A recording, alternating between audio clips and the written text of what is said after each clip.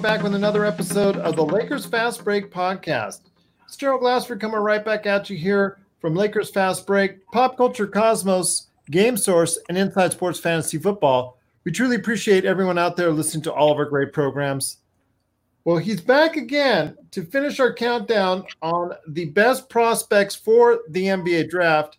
But before you listen to this, if you have missed our collection of, I think, at least a dozen different podcasts on the NBA draft that we've done over the past month, please check out our Lakers Fast Break channel. You'll be glad you did. It's got all the updated information right there from you, from not only my guest here today, but also Michael Weisenberg of the Stepien and Stone Hansen from DraftSite.com, plus our mock drafts that we already had of round 1 and round 2. So please, if you're really an NBA draft aficionado or dare I say junkie, which you'll be hearing more of here in a sec, you want to go ahead and check out the Lakers Fast Break podcast today. And while you're there, please subscribe, like, share the podcast with your friends. If you've got any basketball fans out there, plus all of our other great episodes on the Lakers and the NBA, what's going on.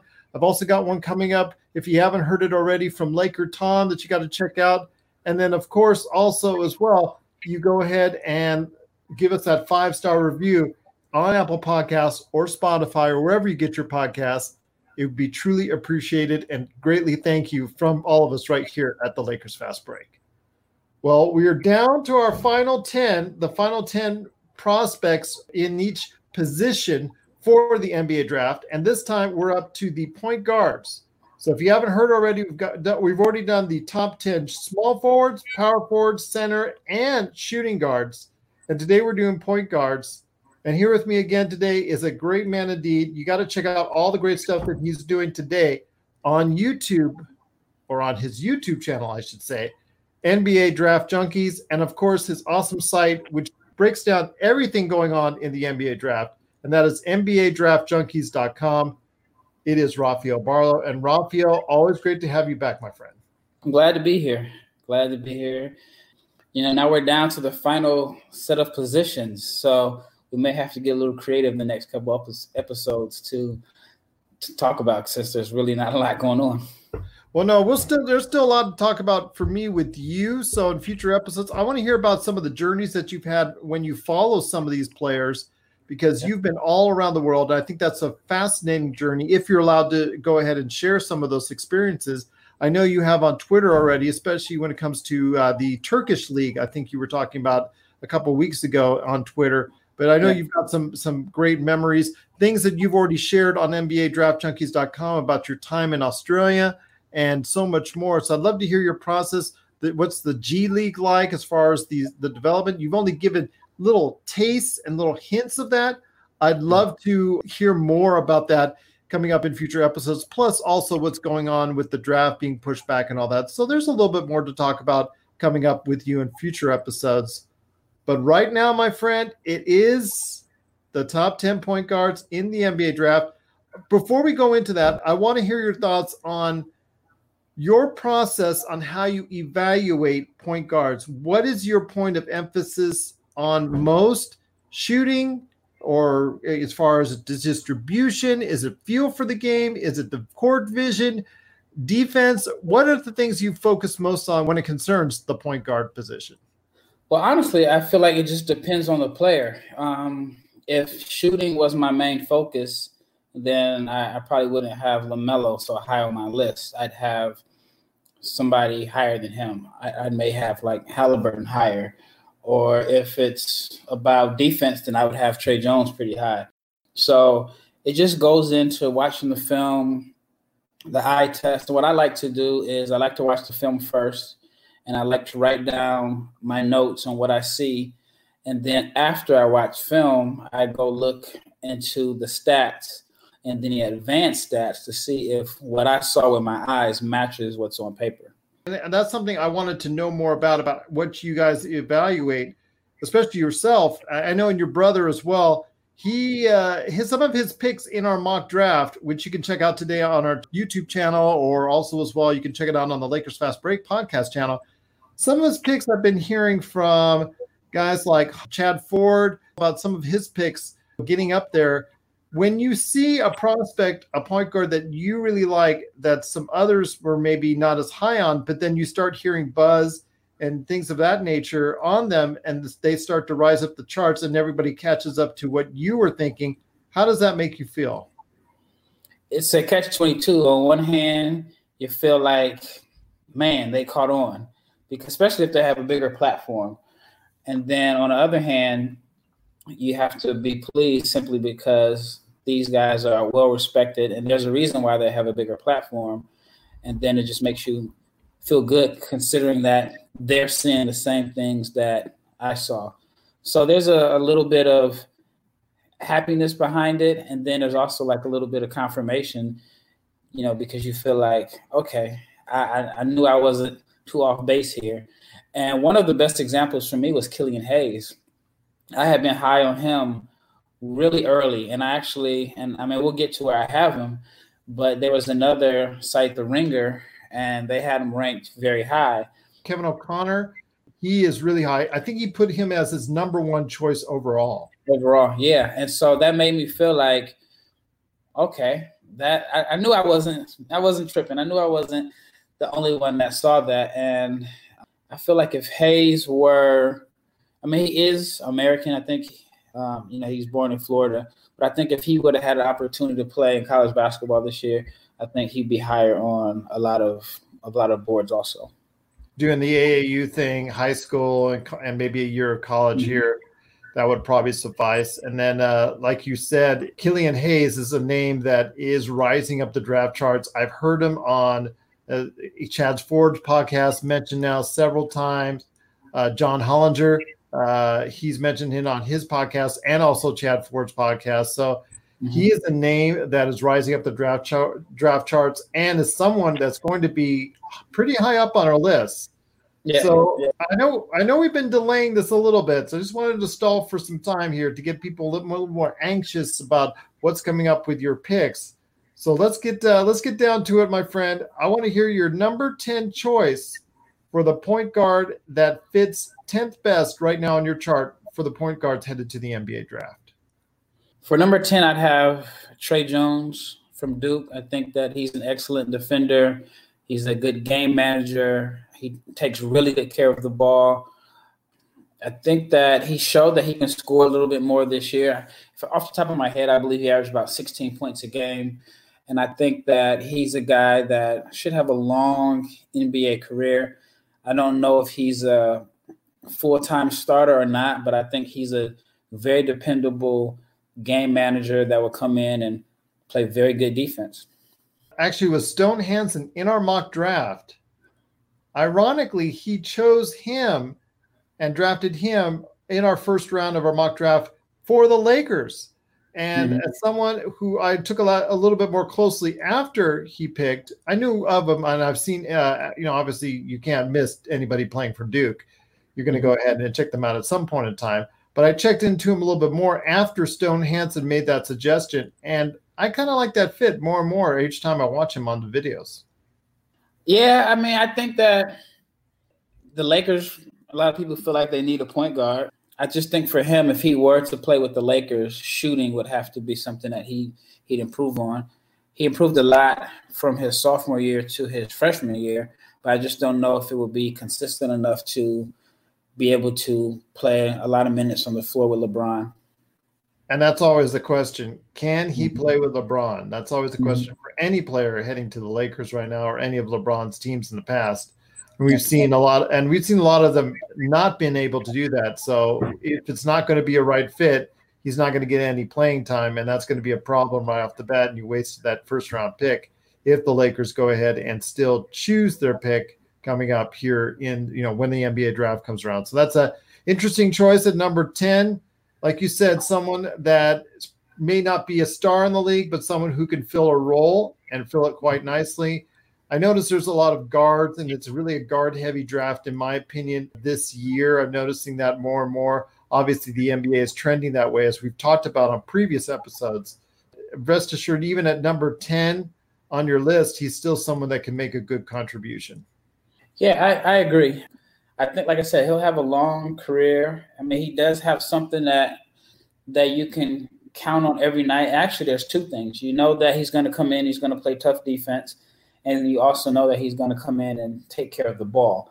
If he were more of a dynamic scorer, if he had a higher upside as a scorer, I think that he'd be rated higher. But I just think like he's just kind of put into a box, and maybe he didn't get a chance to show everything that he can do his first 2 years at Duke. But I feel like I said, you know what you're going to get from him, and you know what he brings to the table. So it's a safe pick, in my opinion. Yeah, it's a safe pick. It's someone that's not going to surprise you. It's just someone that's going to be rock steady. And I agree with you. More and more, he's looking like a dependable choice at whatever slot he's chosen at, as long as he's not chosen too high, but someone who will be a major contributor off the bench or as a role player for the next 7 to 10 years, I could see easily. Mm-hmm. So who do you have at number 9? Number 9 on our list of point guards headed to the NBA draft. Number 9 is a guy that kind of slipped a little bit for me compared to where I had him before the season started. And it may not really be all his fault. He just dealt with some injuries, but it's Theo Maledon, the kid out of France. I like him as a passer, and as I think he has the length and the size to be able to defend multiple positions. He's another guy that is I think he'd be a very good game manager. Not sure if he has the aggressive mentality of a scorer to really, become like a top tier point guard. But I think that he's a guy that can be a contributor, and he plays winning basketball. He won, not this past season, well, it wasn't finished, but the year before, he won with his team in France, and he was so young. I think he was maybe 17, and he played. So then he played EuroLeague this year. So he's had some experience in, competitive games. So he's a guy that I'm pretty high on. But again, he slips on my list just because I feel like injuries held him back. And then the EuroLeague, he found out the EuroLeague is a lot tougher than the Euro Cup.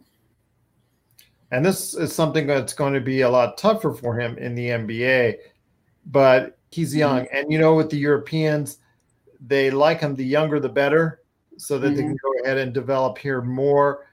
Even if they didn't get a chance to go ahead and play at a college level here, depending on the league that they were in overseas, it seems like they can get that valuable experience here. It shouldn't be too hard to make up as long as they go ahead and get into the right team, into the right type of training and instruction.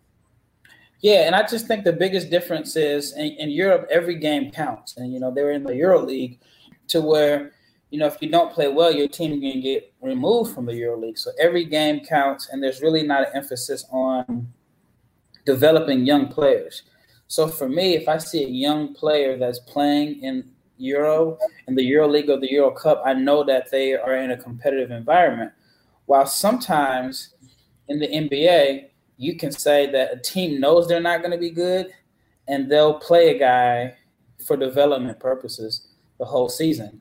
And so I think that's even something that we may see if the season picks back up. There's some teams that are just going to say, hey, this season is lost. We're not going to make the playoffs. And they're going to play guys that may not have been playing all season. They're going to play them heavy minutes to see where they fit in next year. So in some cases, not all, you have a better opportunity of playing more minutes in the NBA than you would playing in the EuroLeague. Well, there you have it at number 9. Theo Maledon, I know you've spoken highly of him before, and I know others have, but again, it could be a bit of a project, but the potential is there at number 9 on your list. We're signaling the ref for a quick timeout, but we'll be back with more of the Lakers Fast Break podcast. Check out what's been going on with the Pop Culture Cosmos Show and the PCC Multiverse. I see the potential for basically like another Netflix kind of paradigm shift where here comes this other major player. They have a ton of resources. Apple could change the way that entertainment is consumed. They say it's the only time this year that you'll have stars from each brand battling each other, and we know it's not going to be the case, but they like to say that, and more power to them, I guess. Well, it's a big first step, bringing all those superheroes together. There were definitely some parts of the movie that I really enjoyed, and then there were some parts that I thought just kind of fell short of expectation. Part of it has to be something to do with how it's being promoted, and this is a thing where audiences do not agree with critics. That's the Pop Culture Cosmos Show. And the PCC Multiverse, every week on Apple Podcasts. And over a dozen of your favorite streaming and podcasting options. All right, so who do you have at number 8? Number 8 on the list of point guards headed to the NBA draft. For number 8, I may have him higher than others, but I have Devon Dotson from Kansas. I have him at number 8 on my list. What I like about him is his speed. I feel like with the open NBA, with the spacing and the open floor, he has the speed that is always going to be able to come in and put pressure on defenses. And so I think that his speed is going to be a major, major asset in the NBA. I think he's a really good finisher also. He may not be a guy that I consider a 8 to 10 year starter, but I think that he's a guy that's going to be a high rotation guy and just kind of wreak havoc with his speed. I would kind of compare him to maybe like a Ramon Sessions. You know, Sessions played, you know, he had a pretty lengthy career. I know, I remember when he got I guess it was a trade the Lakers had, and it was a really, really big deal, but he didn't play as well as people expected him to. Yeah, he was thought to be a replacement, I think. I don't know if it was for Magic, but he was thought to be a next big thing as far as potential is concerned. And you're right, it just didn't quite work out. Yeah, I think he put up like really, really big numbers in like assist numbers and some scoring numbers on, I'm guessing maybe Milwaukee or Cleveland. It was a team that he put up pretty big numbers, but the team wasn't really good.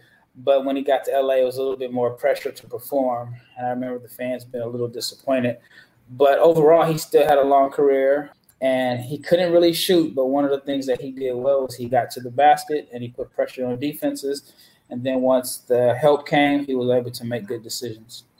Well, there you go. And that's something that you always want out of a point guard, is to be able to have that decision-making and for those decision-making skills to be at a level that's going to effectively run your team. So that's number 8 for you. Who do you have at lucky number 7 for the top 10 point guards in the NBA draft? Number 7 is also a player that kind of slipped for me, but it's a heavy point guard draft. So, you know, in my opinion, for my top 7 guys, if you ask another person, their top 7 could all be scrambled up and could look totally different. So for me, I have Nico Mannion. I know he was projected as a lottery pick in some cases coming into the season. I don't think he had a bad year. He just didn't shoot the ball as well as I thought he would. And then there, of course, are some questions about his length and athleticism. But I like him. I think that he is going to be an NBA starter. Okay. And as someone that I picked in our mock draft, but I think it was the late 20s, if I'm not mistaken. Yep. And he dropped, like you said, from what the initial projections were, especially when a lot of teams at the beginning of the year thought he was going to go really high and could potentially go very high in the lottery. Yeah, and I just think he just did not shoot the ball as well as that people predicted. And he shot a decent percentage, but if he would have shot in the 40s from 3 and been a little bit more efficient, I think that his stock would have been higher. Well, fair enough. That's number 7 on the NBA draft right there as far as prospects that would be headed for the NBA draft in the point guard position. So we're down to number 6. So who is at number 6 for the best prospects in the NBA draft at the point guard position? Well, for me, 4, 5, and 6 are so interchangeable. And even now, when I'm looking at my list, I'm still trying to debate, do I go with the guy that I have at number 6 on my list, or do I change my mind? But right now, it's going to be a shocker, but I'm going to go with Tyrese Maxey. as number 6. I know there's questions whether he's a 1 or a 2. I have him as a 1. I think that's his best long-term position. And so, but I have him at number 6. Now that's interesting because the fact he's also been highly thought of. In fact, some people think he may go as high as the early teens in the NBA draft. I've seen him projected out, or depending on who you talk to, I've seen Tyrese Maxey projected maybe around the 10, 11, 12 spot. So that's something that could be very surprising that he's down to number 6 for you. Just tells me that there's some disparity as far as people thinking that he is going to be on the upper echelon as opposed to being maybe on the middle to the back end of the first round. So I want to hear your thoughts on why he may drop a little bit farther than some people think. Well, I think that his ranking this year, a lot of it is based off of his reputation that he had in high school. He did not shoot the ball well at all this year. I want to say he was under 30% from 3. And one of his positives was he's supposed to be a good shooter. And then I've read like different articles and I've heard people say that they believe he's a much better shooter than the numbers indicate. And that could possibly be true. I've had a chance to watch him play in high school, and I've even seen him play in a gym or shoot in a gym. And he's a pretty good shooter. I think he has a low release that he may need to either change or concentrate on shooting deeper like Trae Young. But I also feel like he could be a guy that he was really held back in the system at Kentucky. We've seen quite a few Kentucky players who, once they make it to the NBA, they're a lot better players than they were in college. I mean, even though Karl Anthony Towns was the number 1 pick, he did not really get a chance to show his full skill set that he had at Kentucky. Then you can make a case and say Devin Booker, who didn't start. Definitely. I was thinking of that very same individual. Gilgeous-Alexander, he was good. He came on late in the year, but he's definitely been a much better pro than a lot of people anticipated. So Maxey could fall into that category, and it could be something, a year from now, people remember this podcast and say, oh, yeah, you had Maxey number 6. So this draft is such a crapshoot, but I did consider, the fact that he may not have had an opportunity to really showcase what he can do with Kentucky having 3 guards that I feel like all really play the same position. But as of now, as of today, which is May 12th, I have him number 6 on my list. Well, it's so funny. I hope a year from now they'll still be remembering this podcast. They will. You got to have faith. I got to have faith indeed. Number 5 on your list of point guards headed to the NBA draft. It now comes down to the top 5. So who is the 5th individual you have in your top 10 list of the NBA point guards headed to the NBA draft? Number 5 is another guy that's pretty solid. So I have one player that's shooting up. But number 5, I have Tyrese Halliburton. I like him for what he does, but I think he could easily be a boom or bust guy. But I think he's steady. For him, it's all going to be based off the team and the fit. I think he's a point guard, but he has the length to possibly defend 1 through 3. But I think he's also more of a point guard that fits alongside a dominant ball handling 2. So even though this is a team that won't be selecting this high, but if he would be, in my opinion, a good complementary player to like a James Harden, where Harden still gets to dominate the ball, Halliburton becomes a secondary playmaker, and he's a very good knockdown shooter when his feet are set. But as far as creating off the dribble, getting into the lane, that's not his game. He kind of reminds me of Lonzo Ball, to be honest with you. I think Lonzo plays his best basketball when he's on the floor with Drew Holiday. And that's something I wanted to ask you about with Halliburton, because Halliburton dropped in our draft, but people are talking about him as a potential top 10 and even on the outskirts of the top 5. Halliburton being right around number 5, number 6. I've heard his name there on other shows, and I've seen other lists. So that's what I want to ask you. I mean, you have him a little bit down further. In fact, our draft, I picked him, I believe, at number 15, if I'm not mistaken. Mm-hmm. So that's the case. He's dropping in our eyes. I understand why he dropped for me, or why he dropped for all of us, as far as on from what I was seeing. But if you can explain out there why Haliburton, even with all those assets and gifts that you've been talking about, could slip a little bit in the draft. Well, I think that he can easily fall into the box as a steady, safe pick. And then this could be a draft where someone says there's so many question marks, we're just going to shoot for the home run. Mm-hmm. Or a guy that we think may have a higher upside. So I could see that happening, but I wouldn't be shocked if he falls to 15, which I don't think he'll fall that low in the real draft, but I could actually see him going as high as like 7. But I think for him, it would be fit. For example, if New York has the pick and, the top guards are gone, he may be a guy who they say, well, you know what? He fits nicely next to RJ Barrett.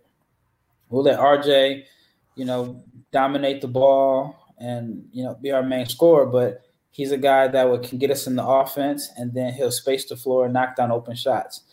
I've seen, like, in my mock draft that I updated maybe like 2 weeks ago, I have him going to Chicago. And I think that he'd be a good complementary piece to the guards they already have. Even though they drafted Kobe White last year and they have Zach LaVine, I feel like Haliburton is a guy that can play on the floor with both of them, and in some cases, all 3 of them. So he complements those guys because, in my opinion, Kobe White he's a scorer. He's a bucket, and that's what he wants to do. So if him and LaVine are on the floor together, the ball may not move, especially if White gets hot. If he gets hot, he's impressive when he gets hot, but the ball just stops moving. And so I think he may not get a chance to start playing along those 2, or maybe White's long-term potential is as a high-scoring 6-man. But I think he fits along there. And even Cleveland, if Cleveland falls in the, pass number 5, I think he's a guy that they can consider because he's a pass-first guy, which they don't have. Yeah. Both of their guards are looking to score. So it just depends with him on, I think, based off of the team and how the lottery plays out. And so I feel like he can go higher. He can slip out of the lottery. Well, there you go at number 5 with Haliburton. Again, his name has been all over the place on draft boards, and that will continue probably to be the case until we get closer to the NBA draft. So who do you have on number 4? Number 4, as far as the top 10 prospects headed to the NBA draft. Well, number 4 is my biggest mover, and he's a guy that I'm pretty high on, and it's Kira Lewis from Alabama. I like him a lot. He's young. Even though this is a sophomore year, he just turned 19. He has good size at 6'3". He's really skinny. That could be the knock on him, that teams may not feel that he can put on weight. But he's a scorer. He shot pretty efficiently from the floor. Shot about 36% from 3. He averaged about 5 rebounds, 5 assists. But he has speed that can always get into the defense. And he's a guy that I'm higher on him than a lot of other people. So I'm curious to see if, what you mentioned earlier in the podcast, is he a guy that all of a sudden I'm going to see his name higher on other lists as we get closer to the draft day. But I really, really like Kira Lewis. There you go. And that's someone, like I said, is rising up. Your brother was the first really to have me take notice of him as a prospect. And I glanced at him before, and then I took a second look after, like we talked about, your brother really being so high on him. And it seems like a lot of other people are getting a second look on him too, because he is rising up draft boards. And I think there's no other name I've heard that's risen up faster than him. Yeah. And I don't know why he was so underrated during the season, but for guys that are fast, that can knock down shots, that rebound, and can distribute the ball, very, very important for today's NBA. Very important indeed. So that is number 4, and there's a possibility he can go up even higher on this list when all is said and done. So that's who you have at number 4. Who do you have at number 3 for the top 10 point guards in the NBA draft? Number 3, I have Cole Anthony. Now, Anthony is a guy that I've had a chance to watch his film again, and it changed my thoughts. I wasn't high on him during the season. Before the season, I was pretty high on him. During the season, there were some things that I didn't like, but then as I watched this film again, he's kind of moved back up to where I had him before the season started. And I mean, their North Carolina team was historically bad, so it probably wasn't the best fit for him. And that's the problem. People are weighing his performance and the skill set off of that type of NCAA team. In the ACC, we saw how catastrophically bad the Tar Heels were. Should you really hold it entirely on the blame as far as at his shoes? Well, it just depends on how you look at it, because someone can say, well, he chose to go there. It's like, unlike the NBA where you don't really have an opportunity to pick who your teammates are, he had the opportunity to pick the school and pick the system, and it just didn't work out for him like he initially planned. But just in my second chance, or my second time going through his film, I realized that he's a very good shooter off the ball. And he still makes some crazy decisions. He's still very, very aggressive as a scorer. But one of the things that I really like that you can't teach is his mentality. And so, he tore his meniscus this season, and he missed 11 games. Well, he could have easily just packed it in and say, you know what, I don't want to risk my draft stock. I'm good. I'm considered a lottery pick.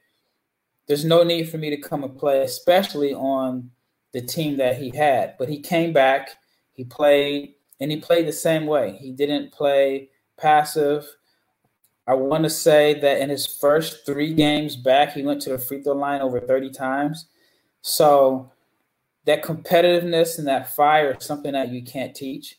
And so I think that's going to be him long term. I do think that he's a decent passer when he wants to be. I think that it's kind of hard to explain. I feel like sometimes he sees the pass, but because this team was not good, I think sometimes he may have been reluctant to make certain passes, and he was more comfortable shooting the ball. Only time will tell. I don't really know if he's a 1 at this point. I think that he's a guy that can play both guard spots simply because he's such a good shooter off the ball. And he understands how to relocate and move to get open, which a lot of point guards don't understand that because they're just so used to having the ball in their hands. So I think that could also be a role for him. He turned the ball over a lot, but again, are his turnovers because he made bad decisions, or his turnovers because he just wasn't on a good team and sometimes he was looking to force stuff when it really wasn't there? So only time will tell about that. But I think that after watching his film a second time, I'm back high on the Cole Anthony train. You mentioned that in some recent comments on Twitter, that you were going to give him a second look, and it looks like it's been worth it as far as for your evaluation to see that he can still hang somewhere within that top 10 vicinity. I'm going to say probably between the 8 and 12 spots he might go. To me, it sounds like he's going to be a fit right around there. His father is Greg Anthony, so I'm very happy to see his success. Hopefully, for going forward for him. Although he didn't play at UNLV, which is kind of a bummer. I know for Las Vegas fans out here, that was really kind of a bummer for everybody when he decided he was going to go to NC instead. But I want to see the kid work out. I know a lot of it's being held against him because of his team and because of his defense as well. So is that something of any alarm to you? Because I know his defense often gets criticized outside of also, like you said, his playmaking ability as well. Well, he has the physical tools to be a good defender. He's quick. I mean, he may not be really long as far as length, but he can move his feet, and he's tough. He's strong. So it's just up to him if he wants to become a good defender. But for me, it was the shooting off the ball that really pushed him back up to my top 3, because I think that he can play both guard spots. So if a team ever decides that, okay, he's not a good enough decision maker or playmaker to be our point guard, I think that he can still find a way to be an NBA starter. So that's number 3, Cole Anthony, on your list of the top 10 point guards in the NBA draft. Now comes to the final 2. And once again, I'm talking to Rafael Barlow from NBADraftJunkies.com and also his great YouTube page, NBA Draft Junkies. Please subscribe, like his videos. They go very in-depth into the prospects headed to the NBA draft. So it is a must-watch every time he puts up a new video at NBA Draft Junkies. Or you can read his listings today. Like you said, he just came out with a mock draft a couple weeks ago. He's also got some detailed profiles right there on the site, NBADraftJunkies.com. And we're now down to the final 2, my friend. Final 2 of your top 10 picks right there for point guard in the NBA draft. Yeah, we're at the 2 that everybody came in to hear. And I think this is going to be a debate all summer long until the draft. Who's the best point guard in this particular draft? And I'm going with LaMelo Ball as my number 2 point guard. Ooh, very interesting. Do tell, young man. Do tell.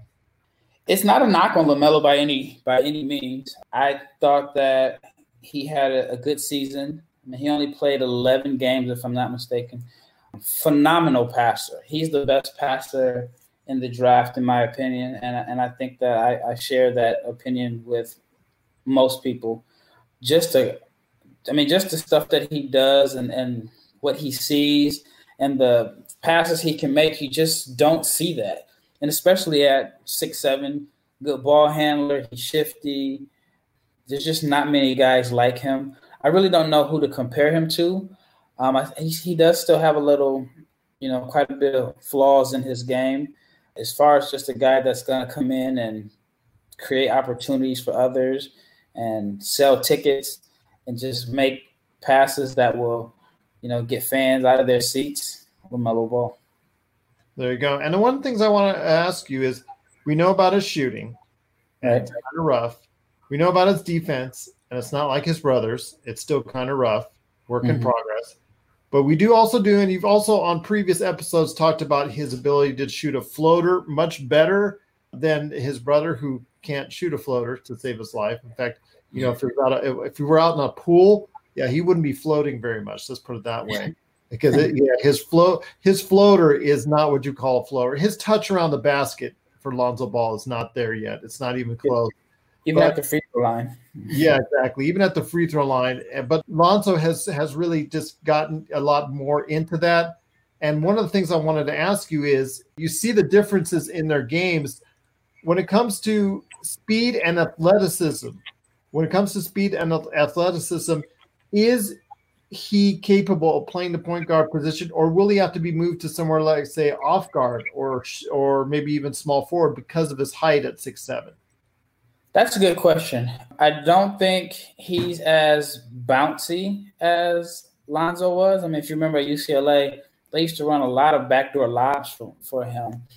I didn't know if Lonzo was going to be, well, I'll put it like this. When Lonzo was in school, I didn't think he would be the defender that he is in the NBA. So maybe LaMelo could become a better defender in the NBA.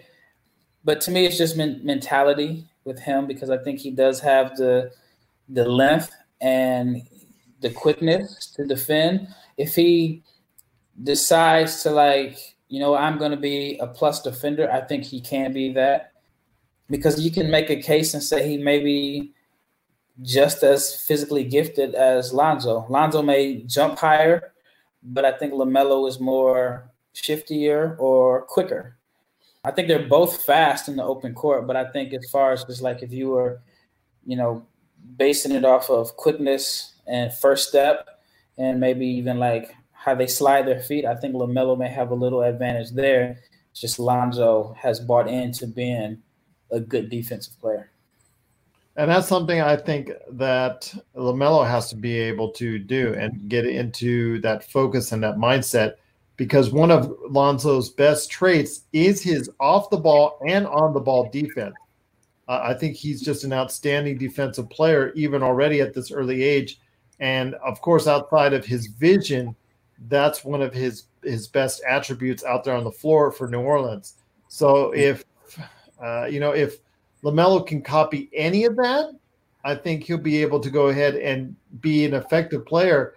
I still think that there's a chance he might go number one, just because, like you said, he's got such great court vision. And I think of any player in the draft, he has the strongest attributes. I mean, the best shooters, the best passers, the best rebounders, the best block shot artists, best steals. Of anybody in the draft, I think he has the one gift that's better than anybody, which I think might be too attractive to pass up in either the number one or number two slots. Yeah, I can see that. His passing is definitely just on another level. But just to play devil's advocate, he only played 11 games. So you really have a small sample size of video to watch. He was on a really bad team. He was on a team where he was given total freedom. And in my opinion, there are questions if he'll be able to perform the same way if a coach does not give him that freedom. Because if you look throughout his career, and it's just weird saying career because he's only, he's still a teenager, but he's always had total freedom. He's always been able to shoot whenever he wanted to. He's been able to just throw like really high risk passes. And I in order to get the best out of him, you're going to have to give him a long leash and allow him to be creative and gamble. He's going to, make some high risk passes and turnovers. So I think going to the right system or coach that's going to give him that opportunity. So in my opinion, it's just going to be interesting to see if he goes to an NBA team where everything is not set up for him. Yeah. And how is he going to respond to that? But if he goes high, then the chances, if he's the top pick or 2 or 3, the chances are the team is going to give him the keys and put him in the best position to succeed. But that team that he had in Australia was just not good at all. And that's something you're going to find right now in the Australian League. That is going to be a mix or match as far as, feast or famine as far as the type of individuals you're going to be playing with. And we're seeing that, at least I am, when I watch stuff from either Israel, Europe, what have you. You're seeing like maybe 1 or 2 top teams, and then everybody else seems like to be a little bit of mix or match there as far as who's playing in some of these leagues overseas. Yeah, and to me, and I think the Euro Cup or the Euro League for sure, and maybe even some of the domestic leagues in Europe are a lot better than Australia. And that's why I have the guy number 1 ahead of LaMelo. That's what I'm hearing. And I actually kind of knew that was coming from you because you have spoken so highly. And there are a chosen few individuals out there that are speaking highly of who you're going to have at number 1. I will say this for LaMelo Ball. I mean, if he goes to the right team, it could be something that is really, really special. I think he would be outstanding on the Warriors because of all the shooters that they have. I think he would just be a great fit right there instead of Wiggins. That's my personal feeling right there. Put him in that slot to distribute it, and I think it could be really something special there because of the fact that, like you and I both know, it's such a great passing offense when it really starts to click and all that. Those passes, boom, boom, boom, and then a shot, boom, boom, boom, and then a shot. I love to see that happen again in Golden State as a basketball fan. Now, mind you, that would mean that the Lakers would have a little bit tougher time, but, that's neither here nor there. Still want the Lakers to win out, mind you. But, be that as it may, I think that LaMelo, like you said, has to, of any of those top choices, has to have the right fit in order to succeed. Because if he doesn't, because of the lack of things that he cannot do very well, they'll stick out like a sore thumb even more. And I'm probably in the minority here, but I'm not a fan of LaMelo to the Warriors. And the reason I say that is because, I think it would be good for him from a learning aspect, but can you imagine him not getting back on defense or not playing defense and Draymond just lighting into him? Because they're going to be trying to play for a championship next year. Yeah. And so I don't think that they're trying to win. they're going to come in next season with a chip on their shoulder because people are going to be forgetting about them. And then I just don't think that they're going to be a good fit for a young player that needs the ball in his hands. So that's why I had mentioned like a guy like Wiseman who doesn't necessarily need the ball would be a good fit for Golden State. And this is just my opinion. But a guy that needs the ball in his hands, that is going to be expected to put up good numbers as a number one pick, I think the Warriors are a bad fit for them because they already have – the ball is going to be in Steph's hands. Draymond's going to be the secondary playmaker. So do you take the ball out of Draymond's hands or Steph's hands for LaMelo when you're trying to win now? Because I feel like the Warriors' window to win a championship it's a small window. So I personally would like to see LaMelo go to a team to where he can have the ball in his hands every play. Well, there you go. That's LaMelo Ball at number 2 on our list.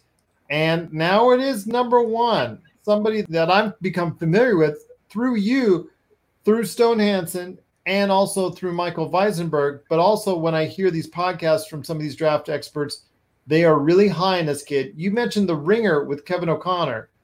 I think that is someone right there who also is extremely high and has him number 1 overall on his draft board. So I want to hear your thoughts on the number 1 point guard you have headed to the NBA draft. Yeah, my number 1 point guard is Killian Hayes. He's been my number 1 pretty much, I want to say since November. Really high on him. The one, if there is a knock on him offensively, is that he did not shoot the ball well from 3. He shot about 29%. But I'm buying stock into his improvement because he has such good touch around the rim. And even from the free throw line, shot about 87% from the free throw line. I think his percentage is also a little low because he takes tough shots. He shoots a lot of threes off the dribble. So that plays a role in his percentage. But I just love his creativity. I think LaMelo is probably a better creative passer, but there's not many guys that are as creative as a passer as LaMelo. But in most drafts, Killian Hayes would be the best passer in the draft. I mean, you can make a case and say outside of Luka Doncic, Killian Hayes and LaMelo Ball are like the best 2 passers in maybe like the last 4 or 5 drafts, just coming off the top of my head. So, but yeah, I'm high on Hayes. I think that he has the potential to be a 3-level scorer. He's really crafty. He's not going to blow you away with elite athleticism, but he just knows how to get to his spots. He's 6'5". He, is creative ball handler, creative scorer. He uses step backs. I mean, he was one of the best finishers in transition in Europe. He shoots a good percentage around the rim, even though the fact that he just does not use his right hand. And I watched a lot of his film, and he does need to, make improvements on, just ball handling with his right and finishing with his right. But even though teams know what he's doing, and even though teams were still trying to force him to his right, he was crafty enough to just still find ways to put the ball in the basket. So I really like his potential as a 3-level scorer, but scoring is not his best attribute. It's his ability to run the pick and roll and make plays for others. Well, there you have it. Killian Hayes is the number 1 draft prospect at the point guard position for the NBA draft. Is he number 1 on your big board? I haven't really done a big board as far as ranking guys. I just did my board based off of the Tankathon draft order, and I did it based off of who I thought would be the best pick at that position. So that's something I'll probably work on in the near future, of just ranking guys regardless of position or team fit. That's usually something that I kind of, it's kind of tough for me because I'm always thinking of team fit, even though, a lot of times teams are just going to take the best player available anyway. But yeah, Hayes is definitely in the mix. It'll be between him and possibly Anthony Edwards. But I think overall, if I had to choose between Anthony Edwards and Killian Hayes, I would take Killian Hayes. I'm not in love with Anthony Edwards. I'm just going to be honest with you. Even your assessment and Stone Hansen's and Michael Weisenberg's and all the other shows and other lists I've seen and other reports and detailed breakdowns of him, I'm not in love with him as the number one pick. I still think he would be great as if he falls down to maybe the number 5 or number 4 slot. I think he'd probably be a better fit there personally. But yeah, I think Killian Hayes, the more I see, the more I like. And I'm almost beginning to agree with you that he would be a number 1 choice overall in the NBA draft. Yeah, and I just think it's going to come down to, who has the pick. This is such a weird draft because if Golden State, Atlanta, Minnesota, if those teams, Cleveland, end up with the number 1 pick, they all have point guards that either they've signed to long-term deals or, Trae Young is going to be in Atlanta forever. D'Angelo, the Wolves just traded for him. The Warriors have Steph. So he could easily be the number 1 player on my board or the number 1 player on a lot of boards, and a team may say, well, we already have a point guard, so we're going to trade the pick. So this is probably as unique a draft as I've seen. We'll be back with more of the Lakers Fast Break podcast.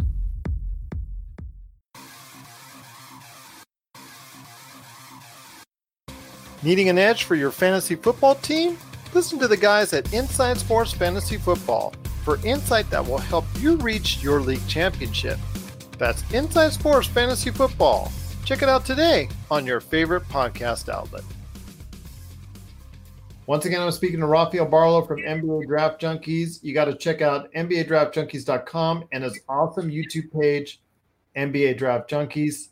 Before we head on out, my friend, because it's been a great countdown of your top prospects for the NBA draft by position. And once again, you can check out all those great things today at the Lakers Fast Break on all the different top 10 lists that we've done so far. If you have any questions, you can also email us, LakersFastBreak@yahoo.com, and also as well send us a tweet. That's going to be at LakersFastBreak. But before we head on out, you got to go ahead and give us an update of what's going on at NBA Draft Junkies. Right now, it's just the same. Just watching film, and I'm ready to put out another video. By the time this podcast is up, I should have the Cole Anthony video up, where I'm doing 2 videos. One for his, what I like about his game. Then the next video will be about areas where I think for him to improve. I still haven't decided which prospect that I'm going to do next. And then my next goal is not necessarily next in order, but I plan on coming out with a video explaining my my lottery, my top 14 picks based off of the Tankathon standings. Well, there you have it. And you can find that at NBA Draft Junkies on YouTube and, of course, NBADraftJunkies.com.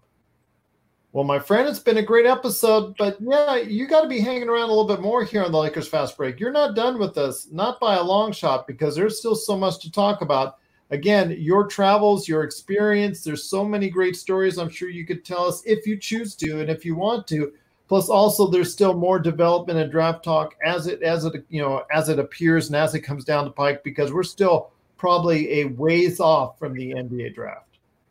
Anytime you need me as a guest, I'm here. I know this is, as mentioned before, this is a weird time. Like normally around this time, we would probably be anticipating the lottery, the lottery selections and know where teams' draft order would be. But we're so far away from that it could easily spill out until late August, possibly. So we'll have a lot of time to talk draft. Exactly. And there'll be a lot of time to definitely evaluate what's going on with all these players. And that's the good thing about this. Not that there should be really many good things as far as what's going on with the coronavirus and all that. But one of the few small positives is that you'll be able to at least have more time to take a look at these draft choices with some extra evaluation. And of course, based off, a lot of people can go ahead and check out your NBA Draft Junkies YouTube page. A lot more detail, though, not just 1, 2, 3, or 5 videos, they can check out your entire list because they'll have more time on their hands? Yeah, I think I've made maybe 70 videos for this draft class since the start of this basketball season. So I have quite a few videos up and quite a few more to go, just because I've decided to do voiceovers for each video. It's kind of slowed down my production because it takes a little bit more time, because I'm actually speaking speaking about what I see, as opposed to just in the past few years, I would just watch guys put out a video and just kind of put a few tabs on the screen of, different stats that I wanted to highlight. So I wanted to go more in depth this year. So it's kind of slowed up my progress, but this is a year that I have a lot more time than usual. So I should probably end up with well over 100 videos once it's all said and done with the draft. Well, that's amazing. And you can catch that today at NBA Draft Junkies on YouTube. I'll tell you what, Raphael, it's always great having you here, helping me decide or choose or listen to exactly your thoughts on as far as the best picks coming up in the NBA draft by position, plus also helping me learn more about who might be the best options for the teams out there in the NBA draft. That's always great to hear. Any last thoughts on the way out? No, I just wanted to thank you for the opportunity to come on your show and talk the NBA draft. And it's something that I've mentioned nearly every episode, but I just really wanted to let you know that I just appreciate the opportunity to come on and speak to your listeners. Oh, that's awesome, my friend. Well, I'm sure our listeners always appreciate every time you come on. You have such great knowledge. I look forward to our future conversations coming up here, and it's just so great to have you a part of the Lakers Fast Break podcast.